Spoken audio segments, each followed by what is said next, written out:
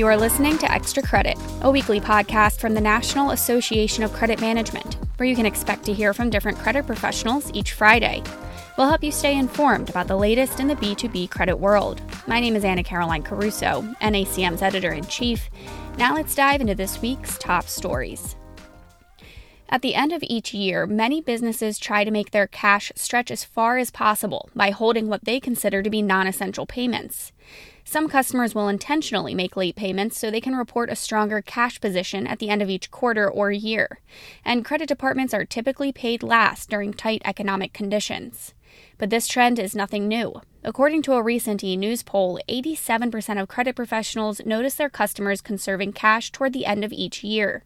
As you get to the end of a fiscal year, and for many companies that's December 31, their banks and lenders often require them to meet some liquidity requirement. Cash of $1 million, our current ratio of at least 2.0.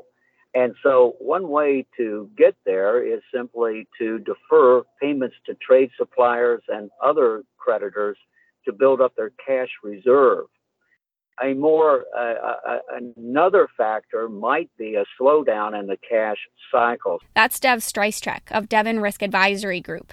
He says today's volatile economy, driven by high interest rates, inflation, and ongoing supply challenges, could exacerbate the amount of cash customers withhold and how early they start doing so. As I pay out, monthly expenses for rent and utilities, I end up with a negative cash flow. Simply because it's taking longer for me to collect revenues, cash from my customers. And that's what's going on literally across the board. And even if you offer 30 terms, maybe people are paying in 60 or 90 because they in turn are running into the same problems with their customers. And the result is that the supply chain disruption is slowing down the delivery of product.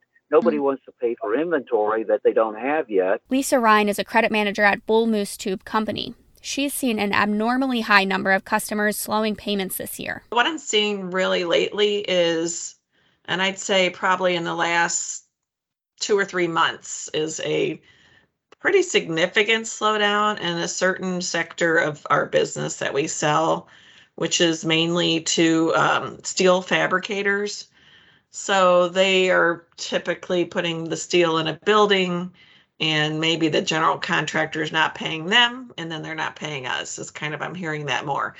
I'm seeing bigger slowdown than normal, like more days. Definitely less of a response to my calls. The ones that I'm having problems with are selling to the big corporations, like your Fords of the world, and they can pay you whenever they want. One way to try and prevent customers from using the credit department as an interest-free loan is to actually charge interest. But Ryan says that's sometimes easier said than done. I was looking at enforcing some of our, which I normally don't do, but enforcing some of our terms and conditions which stipulate that we can charge interest. And I haven't done that. Very rarely have I done that. But I'm thinking I'm going to start doing that with a couple of these that are really dragging us out. Then I'm just going to start backdating it to the day it was due, because that's written on our document. So whether I collect it or not, I don't know, but maybe they'll see that and that'll prompt them to do something. Brandon Nikolai is a senior credit analyst at Synovus Energy.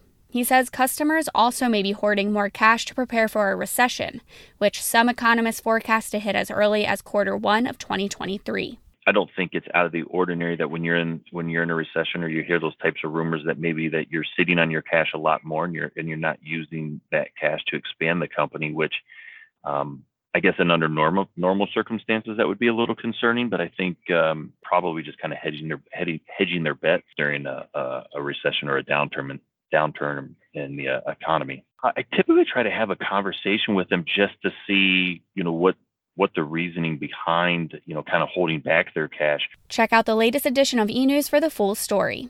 That's all for this week's episode of Extra Credit. We'll be back next Friday, but until then, be sure to follow us on Twitter and LinkedIn. In the meantime, you also can register for any of next week's webinars. LinkedIn 101 on Monday, Retail Industry Economic Outlook for the holiday season on Tuesday, Is your job information sheet prepared for infrastructure projects on Wednesday, empowering your finance team to become recession ready on Thursday, and a global expert briefing on Friday?